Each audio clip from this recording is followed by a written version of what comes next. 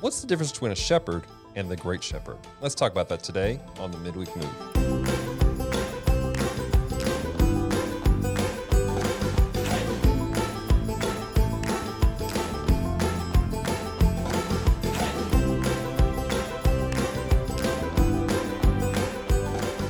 Hello and welcome to the Midweek Move, podcast extension of The Healing Place. This is the podcast where we examine scriptures line by line, verse by verse, and ask ourselves, what is happening here? And ladies and gentlemen, I'm excited. We took a little detour from our conversation on Peter, and we had a really great three-part conversation on revival. And if you guys haven't checked that out, please go back, listen to those podcasts on our YouTube channel. We actually have a listing just for that conversation for you guys to check out in its entirety.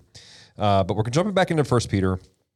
And Peter has been a really interesting book to read. It's been talking about leadership and submission and submitting to authority and what that looks like. And as we're coming to a close here of this 1 Peter, Peter has some words for leaders and for quote-unquote lay people that I think for me as a leader and someone who serves has challenged me in a lot of ways. And I'm really excited because, Pastor, you have a lot of thoughts on leadership. And you have a lot of great thoughts that I think have challenged people over the years, that I think that this will lend itself to allowing you to bring that out. And I really want to encourage people listening, especially if you're a pastor or a leader in your church, lean in and listen to this, because I feel like that today's conversation may adjust how you view what you do in your church or in the ministry that you lead, because it's important. It's important for us to walk this out biblically. I think things, and you talk about this, some people kind of gone askew how they view stuff. And this as we all can. That's yes, the thing I was about to say is right. We can all go askew because we're so focused on the ministry. We're so focused on the mission that we forget the heart behind the mission. And so let's jump into it, Pastor, if you're ready. All right. First Peter chapter 5.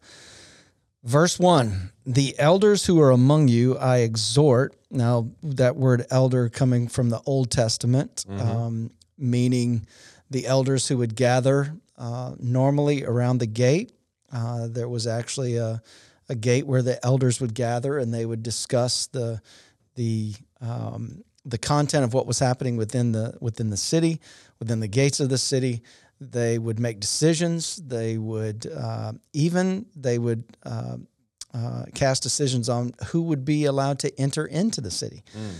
So a lot of different things, but that's kind of where that wording comes from. Are the elders? They would be people that would be more mature, more wise. In the Old Testament, it would lean towards age sometimes, but we see in the New Testament where it tends to move away from age and it leans more into maturity and wisdom. Right. So Paul to Timothy, we can take that as an example where Timothy becomes a leader. He's not necessarily a super old man. He's not a teenager, but he's not a super old man. Right. So it was predicated on his maturity and wisdom rather than his age. So when we say the word elder, we're not always talking about somebody that's 90 or 80.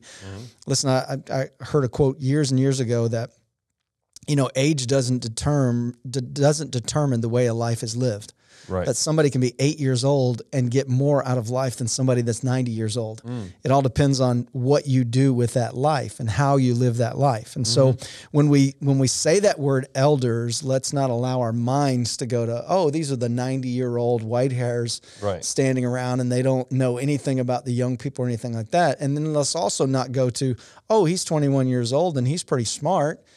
He's an elder. Well, no, that's not true either. There's a balance, and I'm glad you brought Timothy. I was just reading in Timothy earlier today, and in Paul's instructions to Timothy, he tells him, hey, don't let me despise you because of your age. At the same time, goes, when you do speak to an older person, do so as a father, bringing respect and honor to it, which, again, is a common thing about Peter itself of respect and honor towards either direction. That's right.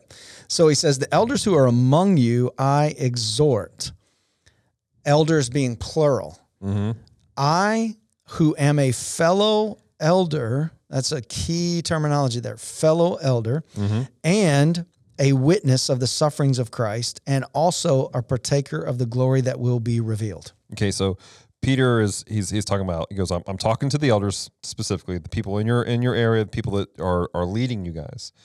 But then he says a couple things here, and he puts himself on a level. It's easy for us. We'd look at Peter and we go, oh, this is Peter. This is the apostle. This is, the apostle. He's got a business card that says, hi, I'm the apostle Peter, right? We see that take place. Chink, chink, chink, chink, chink, chink, chink, chink, chink, chink, chink, chink, chink. Oh, I messed it up. Yeah. Another rock. Here's on the tablet. But we think that. Right. But then he goes to him. He's like going, to the elders, I'm the apostle telling this. He goes, a fellow elder. Yep. Why? What does that fact that he's saying fellow elder and the fact that he puts himself as a witness of the suffering, so someone who's walking this with them, what does it say about his mindset of how he views the people he's talking to? I love this verse because it is actually where kind of we've been living and what we've been talking about as far as leadership is that there is this humility to, I'm just a fellow elder. Peter, along with Paul, many times in their letters would even use the word bondservant. I'm a bondservant to the Lord Jesus and a servant with you to everyone else.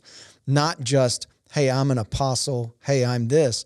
But I love the fact that there's a humility of, I'm just one of the fellow elders, but there's also an authority that he says, I witnessed. I am an eyewitness to not only the death, but the resurrection of Jesus. Right. And so that carries an authority. I think sometimes we forget in the kingdom of God, we think it's like one or the other. Like I carry authority, and what it does is it becomes a source of pride, and we're no longer humble. Therefore, we're not walking in the leadership style that Jesus called to walk in. Or we feel like humility is, I'm just a doormat for everybody, and I don't get to say anything, and I don't have any authority. Right. We have authority in the name of Jesus. Right. But in that authority, it's not the authority of man. We don't walk in pride of that. We are humble. We are just fellow servants with other people. Right. But yet we have witnessed, and in his case, we have witnessed the sufferings of Jesus, which I think is interesting for Peter because he denied Jesus Right. in the moment of suffering. But yet, even though the Gospels don't say that Peter was there at the crucifixion, we know that John was there. But in this connotation, there is a connotation of Peter saying, I may not have been at the foot of the cross, but I was there at a distance and I witnessed what was going on. And so I think it's an incredible statement of humility, yet a non-apologetic form of the authority given in Christ. And I think that's the balance that every leader has to struggle with, of walking in that, I'm walking in authority, but I'm walking with humility at the same time. My wife and I were talking about that. And it's less than something that was so great. We're talking about just several leadership styles and people who are leaders. And she's like, there's a difference between speaking with authority and then speaking with an air of superiority. And I feel like that some leaders, maybe it's out of insecurity, maybe it's out of training, they walk with an air of superiority rather than authority. And there's a difference, because when you say that when you're walking in superiority, you almost put yourself in the position of Christ. Sure. You almost put yourself, I'm over this, I'm Lord over this, and that's not the case. An authority figure goes in and goes, I know what's happening here. Let's walk this together. In this aspect. Insecurity in a spiritual leadership position leads to almost like the religious leaders of the day who in Christ's time, the religious leaders, it wasn't about the law. It really wasn't. If you get to the motives of their heart, it was about them remaining in control and having control over the people, using the law to control people. Right. Again, we've talked about this before. Declaring the word of God as the truth is not the same of using the word of God to dominate or domineer people. And what Peter deals with right here is that there is a humility, but yet there's also an authority not to control people, but to walk in the authority that Christ had given him. And here is a man who genuinely had been humbled. He's not just saying, I'm one of the fellow elders in just a statement of humility. He's had to walk through humility. Yeah. Get behind me, Satan. No, you're not going to wash my whole body. You're just going to wash my feet. Right. You're going to deny me 3 times. And when the rooster crows, you're going to know it. No, Lord, I won't. Right. No, I don't know him. I curse you, I don't know him. Right. And then hearing that rooster crow, and now all of a sudden the condemnation comes on you and you go back to the very thing you were doing before. When you said you would leave all and follow Jesus, you've gone back to that now, meaning that you believe there's no redemption for you. Right. That's being humbled. Yeah. But yet the humility is Jesus coming to him and saying, do you love me? He could have said, I can't do this anymore, and I'm just going to stay right here fishing. Right. That would have been pride. I want to do this. It's more comfortable. But he says, yes, I love you. Do you love me? Yes. Do you feed my lambs, feed my sheep? And so if anybody knows what being humbled is, it's this man. So when he writes, it is from a place of authority. Right. It's almost like my kids, you know, if they would ever come back, and they never really did this, but they would ever come back to me and go, well, you can't tell me not to do drugs because you did drugs. And it's like, no, I know what that path is. Therefore, as I have been redeemed, now I have the authority to speak to you because I know where this leads. Right. Peter has the authority to speak on humility because he knows what it's like to be genuinely humbled. Absolutely. Absolutely. So verse 2, here we go. Here we go, ladies and gentlemen. Shepherd the flock of God, which is among you, serving as overseers, not by compulsion. And again, he's actually dealing with that air of superiority that you talked about, of leaders who are using the law and using the things of God to compel people to do something that they want them to do. Right. Not what God is saying to do. Not by compulsion, but willingly, not for dishonest gain, but eagerly. Now that dishonest gain goes all the way back to the Old Testament, where it talks about a hireling and a true shepherd. Right. Like you're a hireling, and basically when you're a hireling, you're receiving benefit from just doing what God has told you to do. Right. And for selfish motives. And so Peter here now saying, shepherd the flock of God, which is among you, serving as overseers, not by compulsion, but willingly, not for dishonest gain, but eagerly. Right. So there's a lot of conversation here, and you and I have a conversation before where people have taken this conversation of being a shepherd of a flock and perhaps running with it a bit too far. But he's also bringing some level of humility. Like serving as overseers, that word serving, this is, some people see overseer as like, I'm running this thing. It's like, this is a service. You're not over. Yes, you're overseeing some things, but this is a service to the people you're overseeing. Yep. You're humbling yourself to serve them as Christ did. Not by compulsion, but willingness, not for dishonest gain. How do leaders keep this mindset of leading out of an eagerness to serve God? Well, I think ultimately it is your relationship with Jesus. Is that being fresh, that is being real and life-giving. And then out of that flows everything else. If I ever move away from that, if there's ever a day that the enemy can come and get me to go into CEO mode, it is when I've not had proper prayer time. It's when I've not had proper devotion time. It's when I've not, it's maybe those days when I've read the word, but not taken the word for myself and consumed the word and let it get into my heart.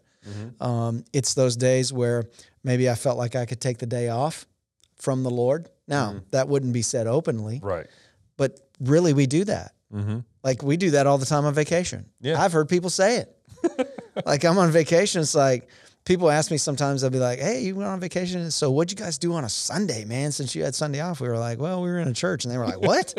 What are you doing in church? It's like, well, I didn't take a vacation from the Lord. I didn't take a vacation from the body of Christ. Right. It's like, no, I don't have to be in church that Sunday of vacation. But normally if we're on vacation and it's a Sunday's involved, I'm actually looking to go somewhere and worship with people. Yeah. Because that is an example to me that the body is so much bigger than just my little bubble, and that there is so much value and that I can be ministered to. Yeah. But yet I can also go and be like, hey, here, sit next to me. Like I'm serving in that place, although I'm not on the serve team because I'm a part of the bigger body. It's like, and so when we begin to like delve into this and we talk about how do you not allow yourself to get to that place, it is your relationship with Jesus.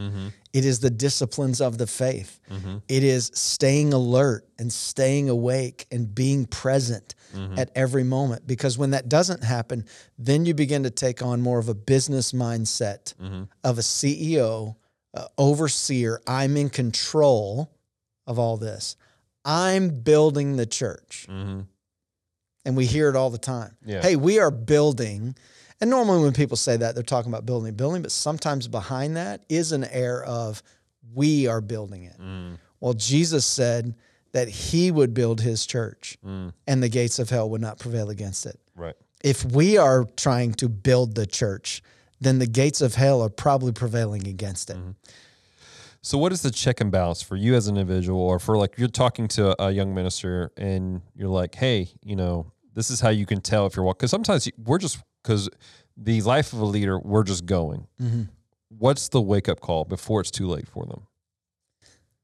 Well, I think that for young leaders, it's making sure that number one, your relationship with the Lord. Number two, that you're accountable to someone. Right. Now, if you're married, that would be your spouse. That's your number one accountability. I think I said this on Sunday, is that if I have Tanya number one in my life, I'm actually telling her that I don't love her. I may worship her, but I don't love her. Right. I may idolize her, but I don't love her. Right. And people go, well, how is that? No. If Jesus is truly number one in my life and I'm fully giving myself to him, and Tanya is number two, that actually is telling her that I love her more than life itself. Right. But if I have her number one, that just tells her that I have a lust for her and I idolize her. Thereby, I never will be able to fully be the husband that she needs. Right. Because her husband won't be fully submitted to the Lord. And so as young leaders or leaders in general in the spiritual sense, it's accountability to that spouse. And then it is a inner circle of accountability that you have people that are close to you that can have hard conversations with you, not just telling you how great you are or how wonderful you are. That the old saying of, you're never as good as you think you are and you're never as bad as you think you are. You need people who give you that balance. That when it's needed, it is, man, you were on point, man. You were on point, man. The Lord is using you. The Lord is doing this, not to puff you up, but to simply encourage you. And then to come to you and go, hey, I sense there's a little bit of staleness, a little lukewarmness. Where are you at with the Lord? And I think that setting up those boundaries is super helpful of not getting to this place. And then, just one other, and I know we're going to get to this here, probably verse 4. Right. But I think keeping a genuine, realistic focus on who you are in the kingdom. I'm just a fellow elder. Right. I'm just a nail on a thumb. Right. I'm not even the thumb. I'm a nail on the thumb. I'm just a part of a bigger body. Right. And I'm just going to serve my role in serving the Lord and using my gifts for the Lord. Then it's going to serve the bigger body and help them mature and grow as I mature and grow in Christ. Right. Keeping a realistic expectation of who you are within the bigger picture. Because when we get away from that, we begin to think that we are more than we actually are. That's good. That's good. Like if I'm not there, it's going to fall apart. Yeah. Man, if I don't preach this Sunday, the people are not going to hear from God. And now that sounds funny, but in a way, our actions sometimes are saying that. Sure. And I think that's, again, when you have a team around you, that's, for instance, on Wednesdays here, I'm not speaking on a Wednesday, I think in 2 months. The team is doing it because you're all gifted in different ways. You all have a different topic centered around one mindset and one talking point, but you all have a different topic within that focal point. Well, why do you have that? Because you're gifted in different ways and you'll be able to bring a perspective from the Word of God and experience from the Word of God of how to bring that forth. Why? Because you're the greatest ever? No, because you are just a part of the body and helping all of us mature and grow. So I think that the realistic expectation, if it's not number 4, it's got to be in the top 5. Right. I think one of the things that people run into, and you mentioned this a little bit, is you have this mind. Some people have this mindset of, if I'm not the one doing it, and if you get to the point where you're like, I have to say something, I have to be the one that I have to get up and speak for this. I have to be the one that preaches for whatever reasons, instead of just letting it happen, letting God do what He needs to do. There needs to be a check in your spirit going, well, why do I need to do this? Why do I have to step in and handle a situation? Celeste and we lead a ministry called Geek Devotions, and we have guests who come on to the show. When we first started off, it was like, all right, I'm going to do the bumper. I'm going to do the front end. Hey, I'm going to introduce it. But I got to the point, I was like, why do I have to do that? Right. I can empower these guys to do this own stuff, our guests to do their own things. I can empower them to speak. And if I trust them enough to speak to the community, I should trust them to do what they need to do. And so I don't anymore, which is great because it cuts down my editing time. Sure. Well, it's that whole principle of management versus leadership. Right. You know, if you feel like you got to have a hand in everything, you're not leading. You're managing. Right. And now you're beginning to try to manage everything, and you're not leading anything. You're just trying to manage people. Right. God, the mantle that the Lord put on me is not management. God did not call me to manage. God called me to lead. Right. And in that, in humility, not arrogance or with a critical spirit or any of those other things, but in humility. And we've talked about this. Two things that we see more prevalent in the church world, I'll just say church world, not body of Christ, church world, is arrogance or criticism. Arrogance in our way is the only way. And what they're talking about is not the way, the truth, and the life, but they're talking about method. Criticism is, well, that's not God. That's not God. That's not God because ... And we've seen that a lot with different awakenings and if you want to call them revivals taking place, whether it be on college campuses or in regions or in churches or whatever. I just saw today, there's something going on in Times Square. Oh, wow. That they're calling a revival. And it's like people are dancing before the Lord and they're worshiping the Lord and they're praying. And as one who has been in Times Square, that's different. Oh, yeah.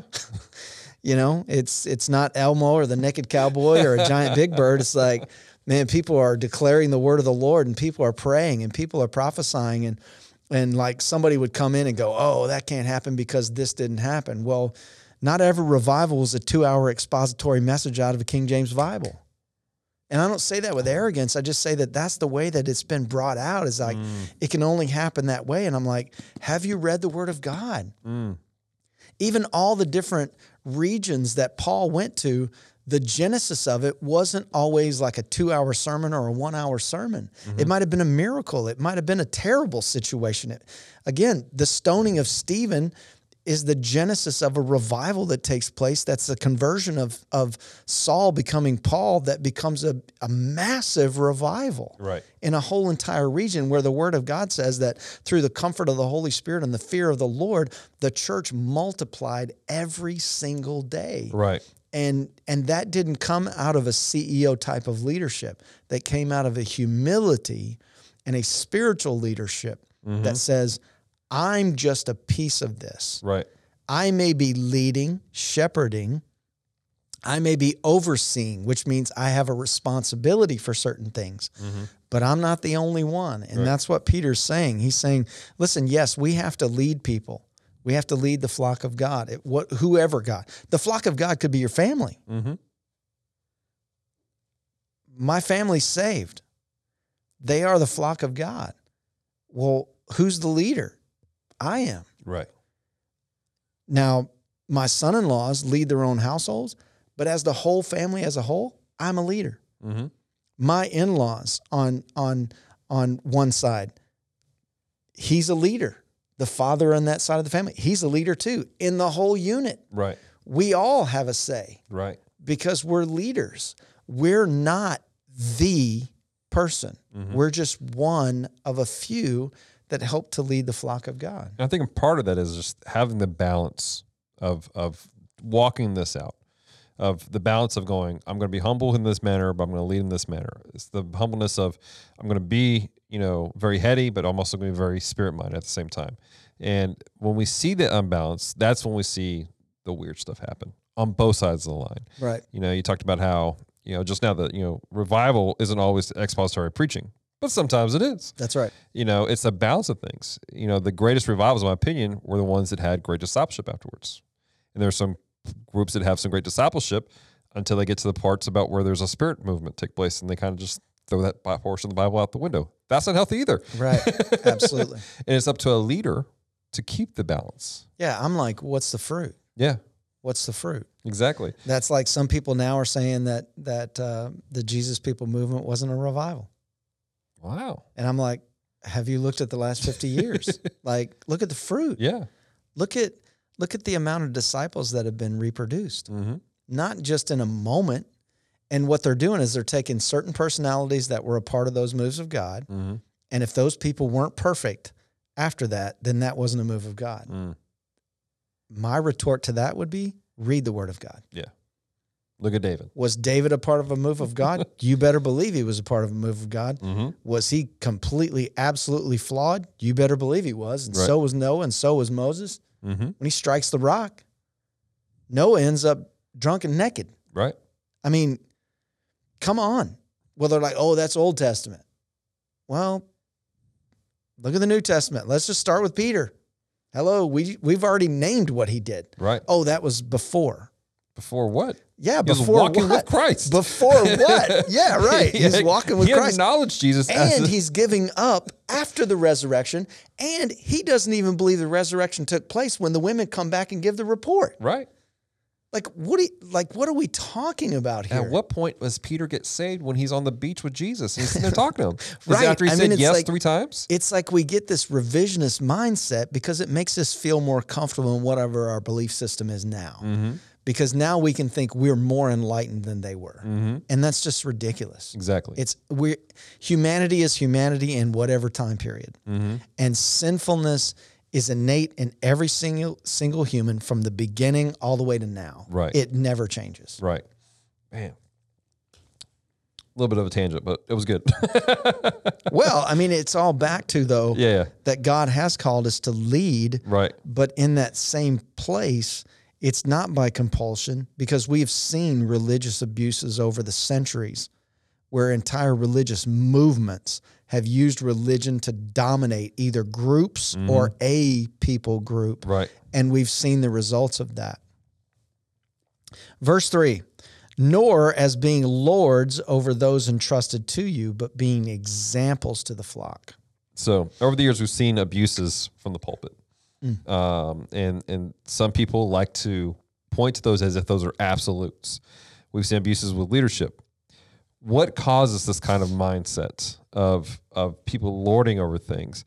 And how can we as leaders actively avoid this mindset? I think it's the second part of verse 3, by being examples to the flock. Mm-hmm. And that's not from the pulpit. That's in your everyday life. Right.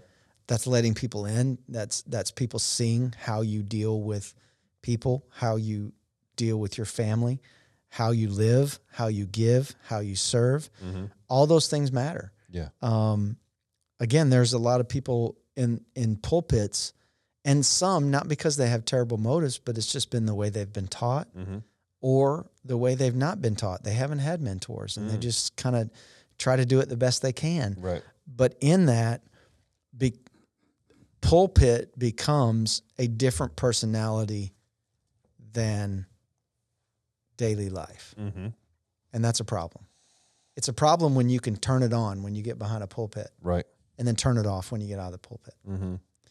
You have time to tell everybody what you think a pastor says from a pulpit, but you don't have time to model before people what the word actually said. Yeah. Now, none of us are perfect, and we all fail, and I can be the chiefest among us. But I believe that if you go back to day one, 29 years ago, and my walk with the Lord and the things that we have walked through and how we've walked through it, not perfect. I've had a lot of dark nights of the soul. Mm-hmm. Maybe not all out clinical depression, but a lot of dark nights of the soul, a lot of insecurity, a lot of doubting myself, a lot of comparison. You know, one of my mentors has a beautiful saying, you know, never compete, never compare, never criticize. Never compete, never compare, never criticize. Man, that'll keep you in a humble place. Yeah. And it will also let you know that, man, that the pulpit is sacred. That place of not a piece of furniture, but being before a group of people and having the responsibility to say, this is what the Lord is saying. That's a heavy responsibility. Right.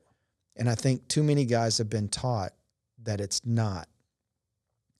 And they've taken it lightly, and they've taken examples from the world, and they used video clips. Again, I've used video clips. I'm not saying anything against that. I'm just saying that we've been taught to bring forth a more palatable TED Talk version rather than declaring the truth of God's word. Mm-hmm.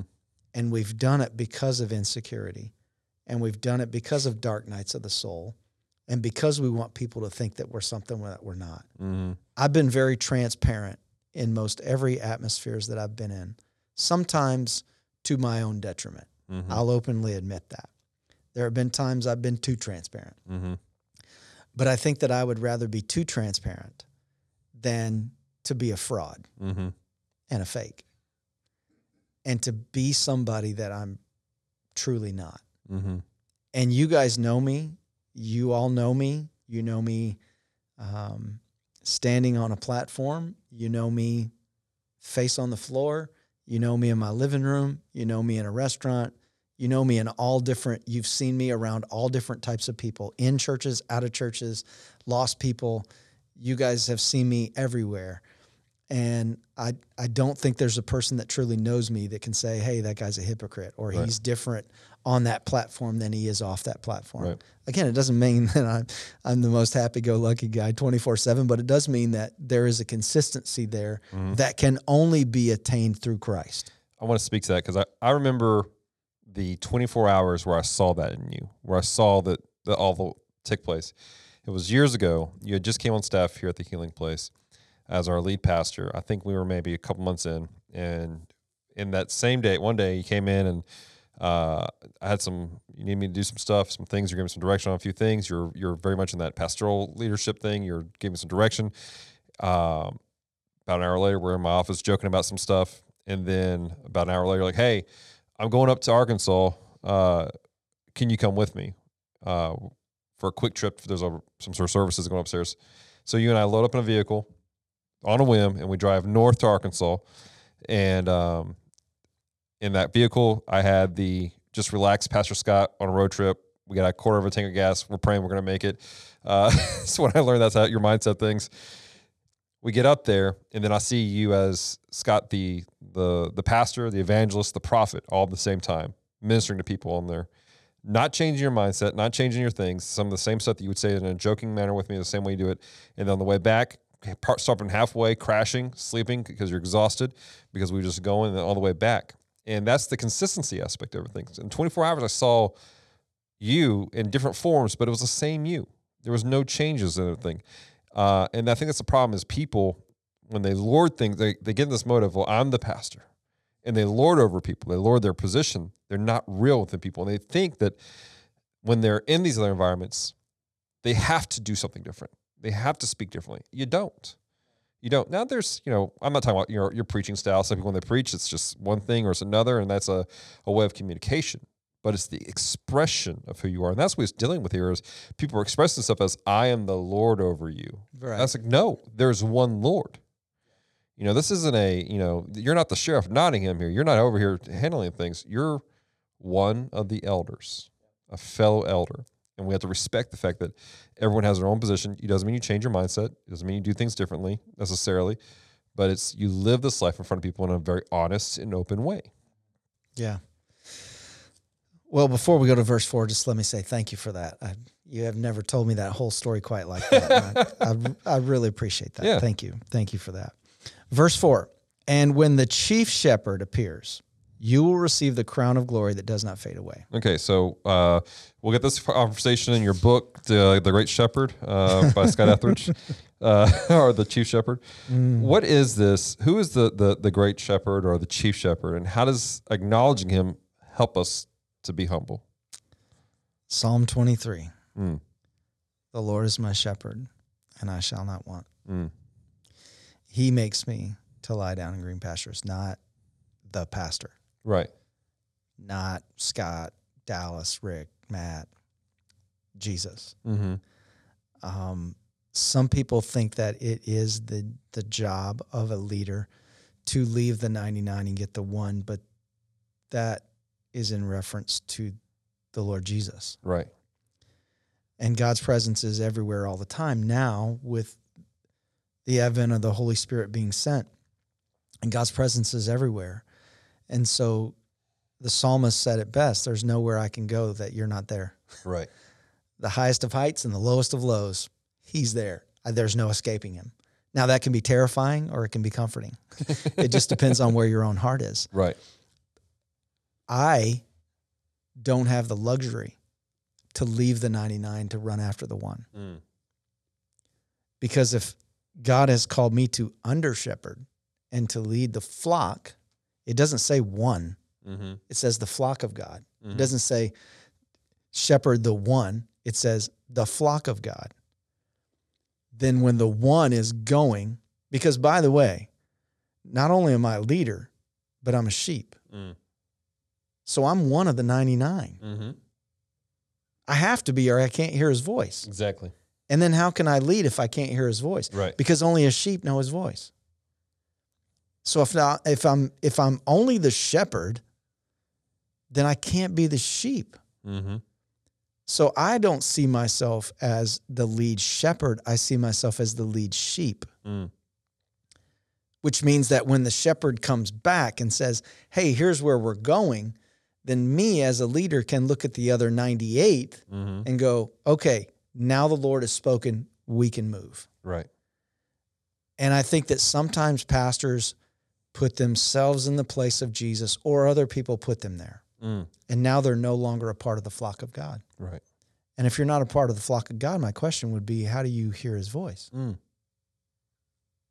Like, if you're not a sheep, and a lot would make the argument of, I'm a shepherd and the sheep, and I kind of get what they're saying, but they're taking it out of the context of what this is written as. Peter's not writing this as, hey guys, elevate yourselves and you're all shepherds. He's actually pulling them down from that mindset.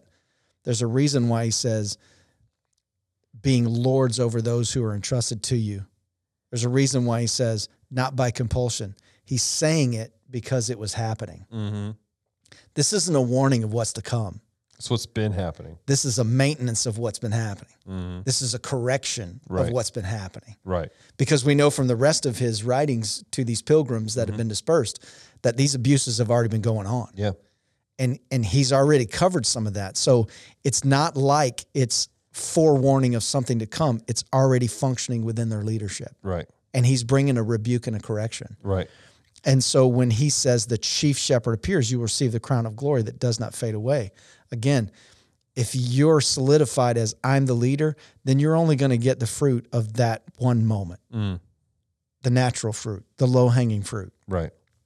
An attaboy. Hey, he's the leader. That'll stroke your ego a little bit, but it'll kill your authority. Right. It'll kill your authority. And you will have no eternal reward. But if you recognize that Jesus is the one, he is the one, he's the gate, he's the door. Like, we're not even the ones, as a leader, we're not even the ones who open the door for him. Like when he says, behold, I stand at the door and knock, he's talking about a lukewarm people. As a leader and as a lead sheep, I'm not even the one who opens the door for him. He is the door. I'm just with the 98 going, hey, we're going to wait here.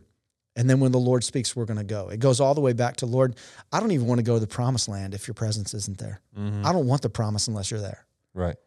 And that's the way in spiritual leadership that we need to function, is that we're one of the 99. And then he is the one. And so I don't make anybody lie down in green pastures. That would be compulsion. Right. That would be lording myself over. Sit down. You can't do this. You've got to do this. You've got to. That's the work of the Lord, not me. Yeah. He makes us to lie down. He's the one who leads us beside, still waters. Not me. Right. And I simply try to lead the best I can in what the Lord is saying, not just to me, but to the flock of God. Right. And for us, that would be like the local body. And then for me, there's a second tier of a ministry network that I'm a part of. And then there's a third tier of a state denominational network that I'm a part of, that God has given me certain responsibilities. And every single one of those things, it may look a little bit different, but my motives and my spirit has to be the same in all of it. Right. Lots here. We just covered 4 verses, and we've been at this for quite a while. And again, I will start off by saying, leaders, and we want you to hear this, but this isn't just for those who are lead pastors or on leadership teams. This is for people that are in their houses. Mm-hmm. These are for the people who lead their homes, they lead any kind of team. They're in the workplace. This is stuff we have to walk in as a whole, regardless. We have to keep the stuff in our mindset that we are the lead sheep amongst other sheep. But when we lead, we need to do it with a certain level of humility and walk in that. Pastor, any last thoughts before we bring this to a close? No, I know that next week we're going to dive a little bit deeper, and it's probably going to get pretty personal. But I think for me, I want to make sure that especially in the current culture that we are in, mm-hmm. and current culture, I say like church culture, mm-hmm. that we can lean so far toward arrogance or criticism that we forget the model and example that Jesus gave for us, and that was humility. Mm-hmm. And speaking from experience, humility is a hard lesson. Mm. But when you are rooted and grounded in Christ, when the disciplines of the faith are solid in your life and consistent, humility is not hard because of what it's grounded in. That's good. And you can't make yourself be humble outside of Jesus. Right. You can't do it. You can kind of act like it, mm-hmm. but you can't do it. Right. And when you see humility, you know humility, true humility, you will know it. And it will be an expression to you of Jesus. It may be one of the greatest expressions to the world, an unbelieving world, of Jesus. Yeah, so good. Well, guys, we want to hear from you. How does this encourage you? Has it challenged you? Reach out to us, mediahub@thpshreport.com. Leave a message on our Facebook page, Midweek Move. And do us a favor, share this video out. Share this if you're part of a leadership team. Share this with your leadership team because there's a lot of nuggets in here that I feel like will, like I said front end, this will shift how you see leadership as a whole. Until next time, have a great week.